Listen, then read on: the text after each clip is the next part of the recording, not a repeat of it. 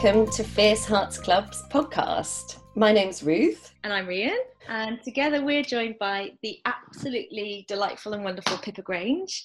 You may know her as the former psychologist at the England Football Association. She was with the English football team when they went super far in the World Cup a few years ago. And she's also got a book that she's released last month called Fearless, which is a really incredible book. So yes, lots and lots of amazing insights from Pippa about her experience of otherness in her job as a coach and as a psychologist in sports teams. And also she's into eco-psychology, which is really fascinating. So yeah, lots of really amazing, thoughtful insights and things to learn from Pippa. Just to say as well, we have the Fierce Hearts Club events coming up in the autumn. So the first event we have is with Hilary McBride, who's going to be doing a talk for us called Dear Body, I'm Sorry, Can We Be Friends, on the 16th of September. Yep. And then we have some amazing speakers coming up in October and November. So we will fill you in on those and reveal all in due course. Enjoy it, guys.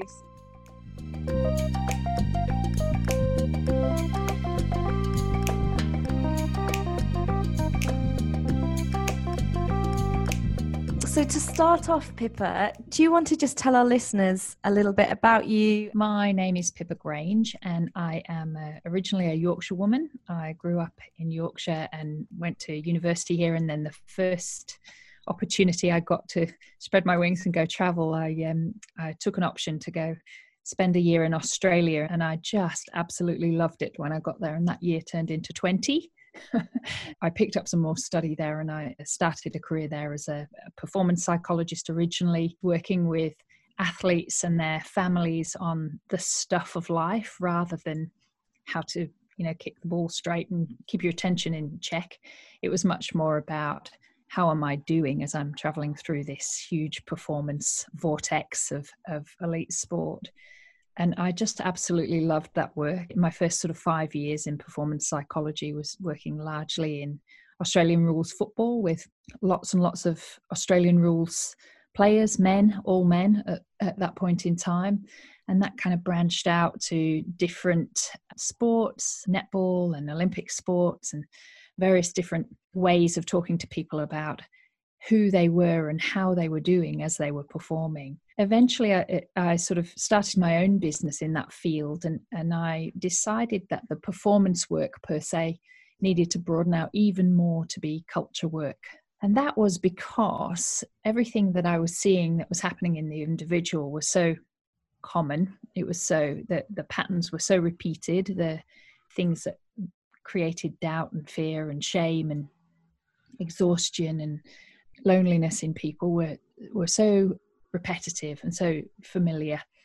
Clearly they had a cultural aspect. So I wanted to see what I could contribute to the culture of sport and the culture of society in terms of how we live. And so I sort of made a bit of a left turn and became what I just term as a culture coach, and started working on the environments that we live in as well as the individuals that we are. That's led to a very interesting journey across sport and business that's ended me now here in the Peak District. Came home 3 years ago for a job with the Football Association here, and I was the sports psychologist and head of department running all of the culture work for the England football team for the World Cup, which was heaps of fun in lots of different ways and a really good adventure. And now I am working as a culture coach, I think we call it cultural strategy, with a group called Right to Dream. And they are an amazing group who basically support people who otherwise wouldn't have the opportunity, but have reams and reams of talent and character to have unbelievable educational and football opportunities. And I'm doing a lot of work with women and girls on that side. On the 23rd of this month, my book, Fearless, How to Win at Life Without Losing Yourself, is published. It's an exploration of what fear is and why we don't need any more of it, and how it steals from us, basically, how it becomes a thief of our joy and self-expression and keeps us very limited. And I talk in that about the difference between in the moment fear, that it's entirely reasonable and rational to find a technique to manage, and I share some of those techniques, and then not good enough fear, which is probably much more invasive, and it shows up in many, many sort of disguises. Jealousy as the need to stay separate. It shows up as criticism and judgment and superiority and perfectionism and all these other things. And I think it's really high time that we had a good look at what's hiding under those other emotional experiences and recognize the fear, and then think about how we can replace that with something stronger and more hopeful. That sounds very needed. Yeah, I finished writing it at Christmas, and then the editing process from there, and then of course the pandemic struck. So it's been really interesting timing, because I think potentially good timing. It might be very useful for people right now thinking about how they re-enter some kind of normal.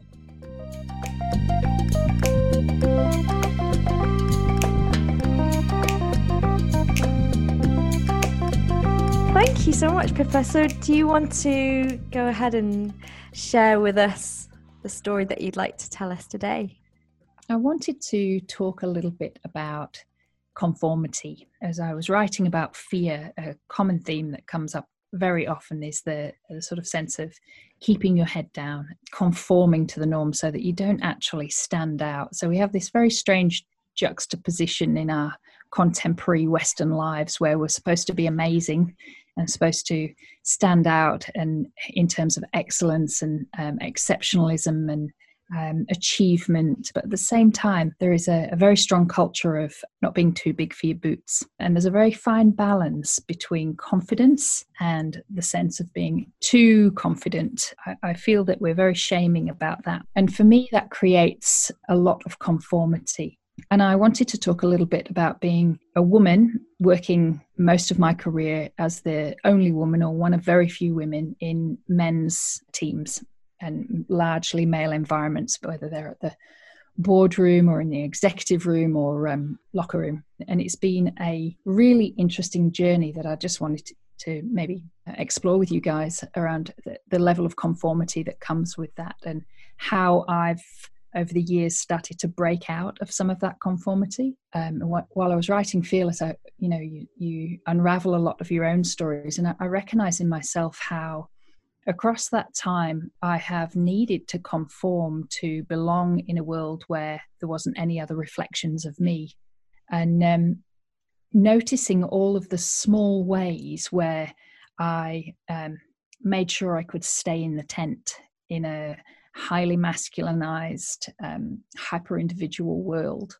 and the cost to my sense of myself as a woman that came with. Even from really small examples of you're walking to an environment and everybody else is in a suit and tie, and how do you present yourself in that environment to not stand out, but to feel bold enough as yourself?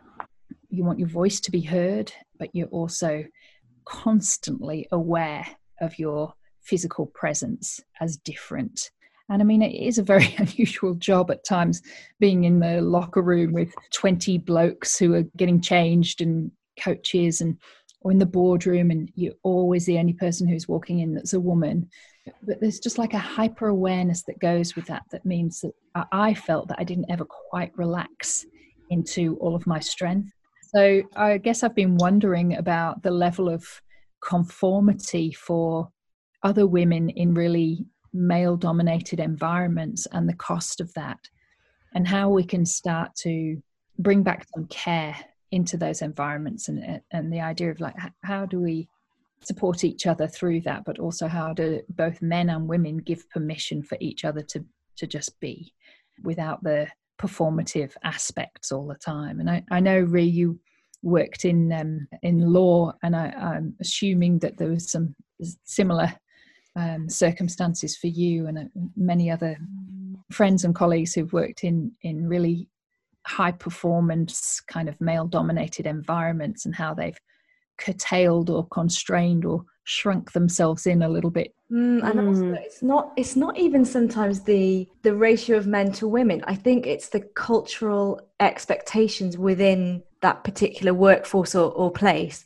that says you're expected to kind of imbue traditionally male characteristics or traits. So even if it was more like, I don't know, 50-50 at one point, men to women ratio, there was a certain sense of, you know, the traditionally male masculine characteristics of being very bold, being quite forthright in your speech, and, you know, being quite domineering, and you know, that definitely played a massive part in the law for me. And I think you saying never quite relaxing into your strength and your presence and your competence, that is so true when you've got this veil over you which is constantly kind of saying, I need to be like this to be okay, or I need to do this way to be competent or to be good. And that sometimes really jars with your inner sense of self. That's a brilliant point about it not being about numbers, it being about culture and a masculinized culture, because it can,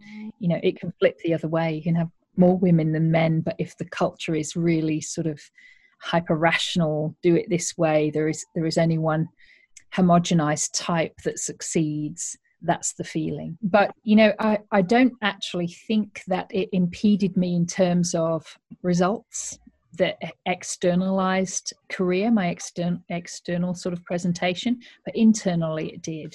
So I think the cost was sort of a cost onto my well-being. It was wearing. It was a sort of a hypervigilance of being always, I can't tell you how many times, let's say it was on a team bus and I am literally the only woman. And everybody else has a particular culture and a familiarity and a way of doing things that is either really their preferred style and they're just very comfortable and relaxed in that, or they've conformed enough to do it. But for me, it's a stretch too far. It's weird for me to do it because, you know, that's just not who I am.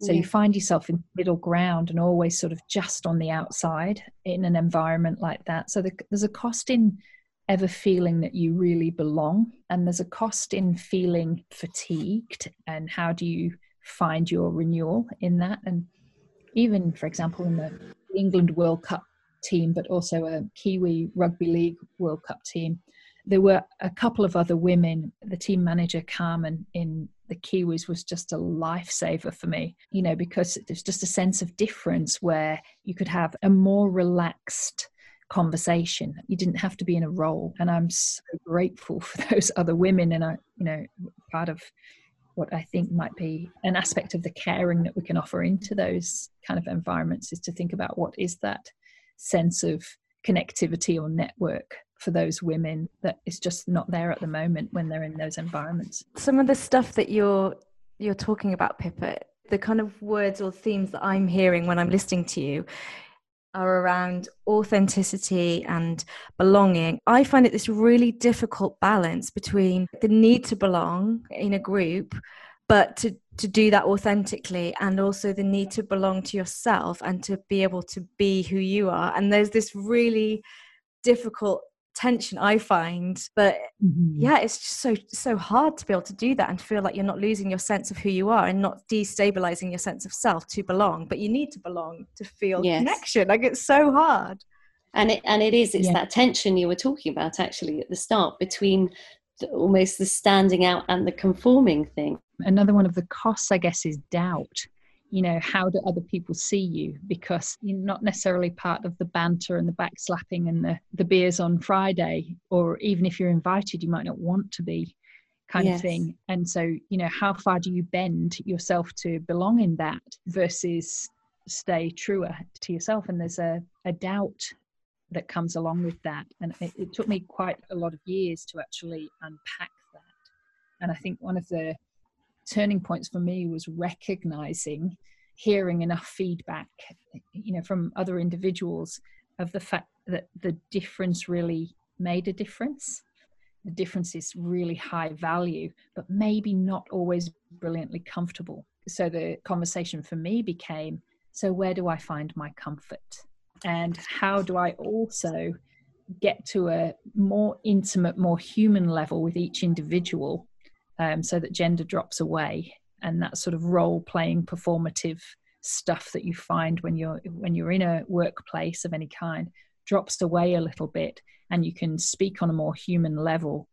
And the more I have done that, the less doubt, the less angst around belonging that I've experienced. It's a brilliant sort of realization in a way, because knowing that the thing that makes you stand out is actually the valuable thing, but also recognizing that once we get rid of those roles, we're pretty well similar, and other people are hanging out to be less performative as well. Do you think that the fact that you were so obviously different, you know, as the only woman in a very male-dominated environment, and perhaps had a very different approach, do you think that almost gave people permission to also not conform to the culture that they were part of? Yeah, I wonder that sometimes, because I do seem to have had very different conversations with people, but you know, is that the doctor in front of my name, or the fact that I've got a role that's a psychology care role, or you know, or is it the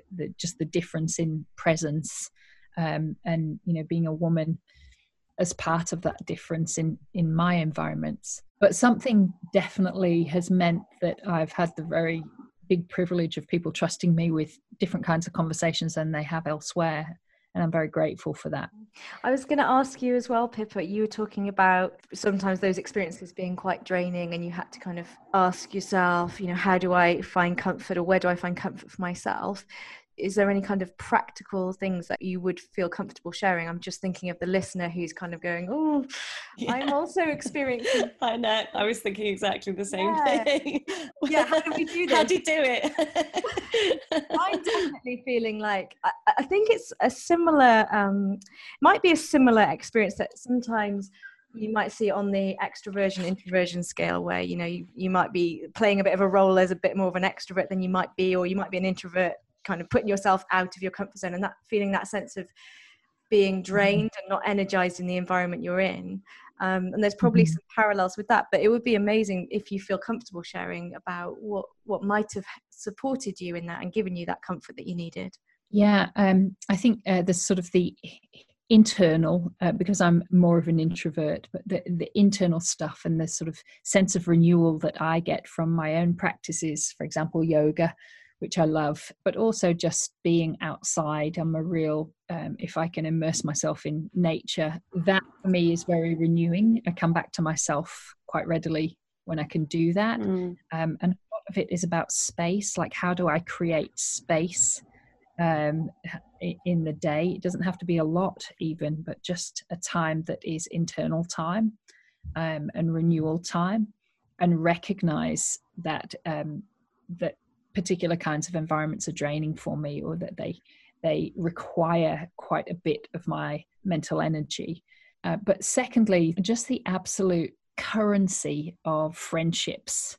The joy of that and the renewal of that is just so profound, where you can feel a human connection for a while. It may be no more than a giggle, spend half an hour with somebody, or to call somebody, or to just say how you feel without the doubt of how is this going to be received. I don't have to manage my impression or the performance element that may come with that exhausting sort of energy.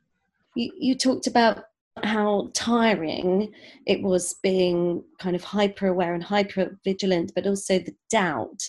And I was wondering if you had any ideas or practices or tips in terms of dealing with that.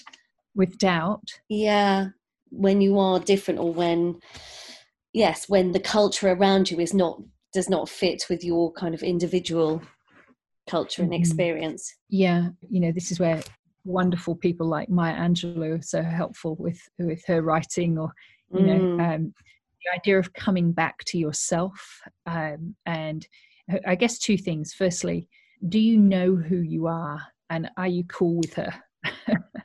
You know, so the more you are really connected to yourself, and the more you can come back to that, you know, in really simplistic ways, when doubt's literally pressing down and whispering in your ear, to sort of to coach yourself from that voice, from that sort of grown up, mature, spacious self to sort of, this, you know better than this. This is okay. Let it go. Not important. You know who you are. And I think that's really important. But the second piece I would say is that the more time and attention that you spend outside of yourself, on others, on purpose, involved in something outside of your own concerns, the more faded your concerns become. So there's I guess two tricks, whether we're talking about fear or doubt or any of it. That's ground back into who you are. So first get to know her and like her, but secondly make sure that the bulk of your time isn't spent on being concerned with you, but it's spent on being concerned with who else is out there and who else you're there to serve. Kind of finding your purpose and connecting that with your sense of self. Yeah. But it's definitely not easy, because even on the first one, ground back into who you are and like who you are, I'm like, oh, still got a few good years of figuring that one out. I'm not even sure it ever becomes a complete picture. Just like a sense of your own spirit that you can enjoy, I think, is enough. And I think one of the most important early things we can do is just absolutely knock perfectionism out of the park, or this idea that we'll get it right or we'll arrive at this authentic self fully at some point, because most of us won't actually get to enlightenment.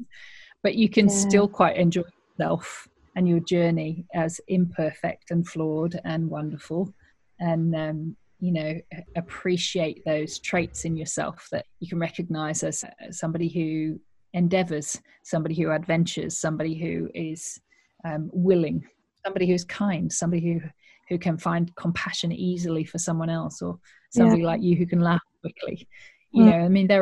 They're all just wonderful things, and it's very easy for us to recognize those in somebody else. But when you can do that for yourself, and it doesn't have to be a complete picture, I think we're really starting to get somewhere. And also beauty. I know beauty, you love nature, you take the most stunning pictures and the most vibrant, gorgeous photos, be it your dogs or nature around you. And I know that you're a massive, massive fan of this beauty hunting idea. And I guess that ties into this as well, grounding back into who you are, and that who we are involves our interconnectedness with nature. And I know you're a massive advocate of ecology and eco-psychology and all of that. Do you want to tell us a little bit about your thoughts on that? Yeah, I mean, the self is sort of a very fluid concept. In perhaps more traditional psychology, there is a lot of attention given to what happens just inside this membrane of skin and the idea that we exist within that. But I kind of don't subscribe to that so much. Self is a much broader idea, and I think we're very, very connected to each other's energy, and I think we're very, very connected to the world around us, the planet around us. And I guess the best way to say it is, as human beings, we're a process. We don't start at birth and finish at death, and everything in between is static. We're a constant process. And when you think of self that way, and a process that interacts with the environment and the culture and nature, you start to broaden out a little bit this idea of how do I go back. It's understanding that the processes in me as a human are the same processes that are going on around me in the natural world. In the same way that when something's no longer required, it's composted in nature, it falls from the tree and it rots on the ground and creates fertile soil for the next thing. Same thing for us psychologically. What are those dead ideas we don't need anymore? What are those old thoughts or old doubts or old worries that are not serving us anymore, that need to drop from the tree and just mulch, become more valuable growth material for something better, something fresher next time around? It's understanding that I am nature, you are nature. And if we can think of it that way, it's much less about what happens in this cerebral cortex, in the membrane of our skin and skull. That's actually quite superficial. You can get beyond that and you can come back, and none of it seems really quite as important.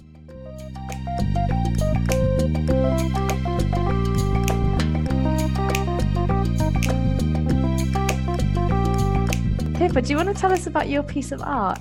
Yes, I'm so sad that I don't still have the artist's name. It's in one of my moves. Obviously, it was written on a card at the back of the piece, and I no longer have it, so I can't credit her.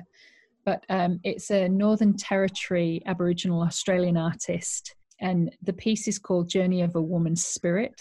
And I just love this piece of art because it's really about the generational interconnectedness between women, and the sort of the larger figures with the big outstretched arms that you can see are the grandma, or they might be the great grandma. And it's this sort of representation of being cocooned by the spirit of women generations past. You're always supported and connected, and you're never in isolation, you're never lonely. And I just think that's just a really beautiful representation, not just of the Aboriginal Australian tradition, but it really resonates with me personally too, of the connectedness between women and between generations. It's a gorgeous piece. It is absolutely stunning. Thank you. We'll obviously share that with our Fierce Hearts Club. Do you want to just introduce your song? Yeah, this is a piece by Ludovico Nwadi, and it's called Elegy to the Arctic. It was done with Greenpeace, actually. The video itself is stunning, but it's a piece to listen to with your eyes closed, because for me, it just absolutely says surrender, change, shift. It's him sitting on the iceberg in the middle of the Arctic playing the piano. It's just like a witnessing of what's changing, and I think that's just... is such a brave sound in the music, and it's just a really beautiful piece. It moves me every time.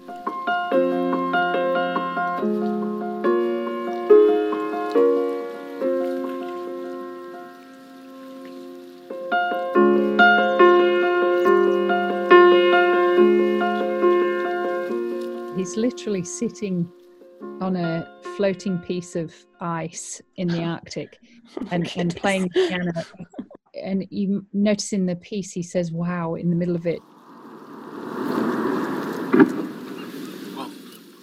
They couldn't have scripted it, but a huge sheet of ice fell in the background. Right. So I was wondering what all the noises were. You have to watch it on the video, but it's just this amazing sort of witnessing of change and shifting, and it's really extraordinary.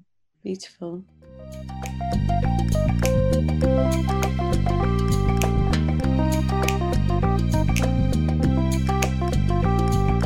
Can we just ask you a few super quick questions, Pippa? Yeah. So, what are you thankful for today? Today I am thankful for Nutmeg, my little 1-year-old cockapoo. However you start your day, when you take her for a walk, she's just the most exuberant little being. She heads straight for the puddles, mud socks, and just like, oh my God, it's so good to be alive. And you can't help but just feel good when you're looking at her, smiling and finding all the possible mess she can get into. It's just amazing. I'm thankful for her. And what is fascinating you right now?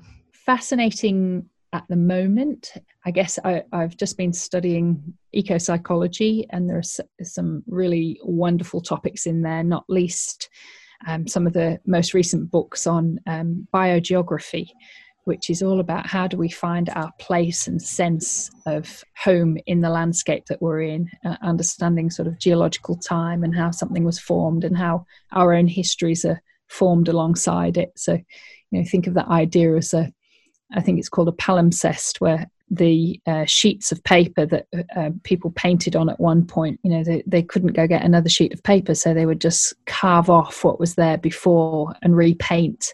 But always behind the picture that we see is a shadow of the picture that was there before. It sounds so interesting every time we speak. Really fascinating, really fascinating. And sort of touching on what you were saying before, if you wanted to give advice to your younger self, what might that be? I would have to say it would be to fear less. To trust that the difference in myself was actually where all the good stuff was, and to embrace it rather than ever try and shape into the conformity that somebody else saw, but just to allow myself to flower the way that I did. Oh, thank you so much, Pippa. You're absolutely incredible as always, and you've been an amazing mentor and friend to me. So thank you so much for doing this today. And we could just talk to you all day, couldn't we, Ruth? Yeah, I know. It's like, oh, hang on. Let me just ask you about this. Thank you so much. And, thank you. Thank you so much.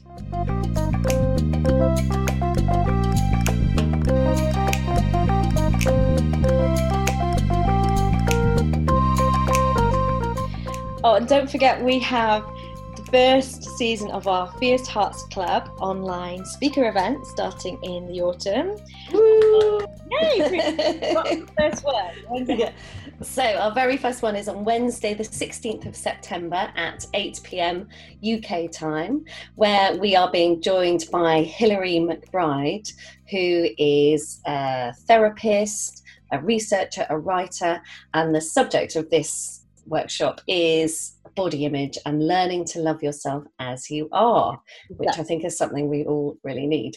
And why are we doing it, Rhian? What are we doing it for? So we are doing this to raise money for the charity Together Rising. So you may know this as something which Glennon Doyle has co-founded. So charity is called Together Rising, and it's a grassroots charity. It raises money for all kinds of fantastic causes all over the world.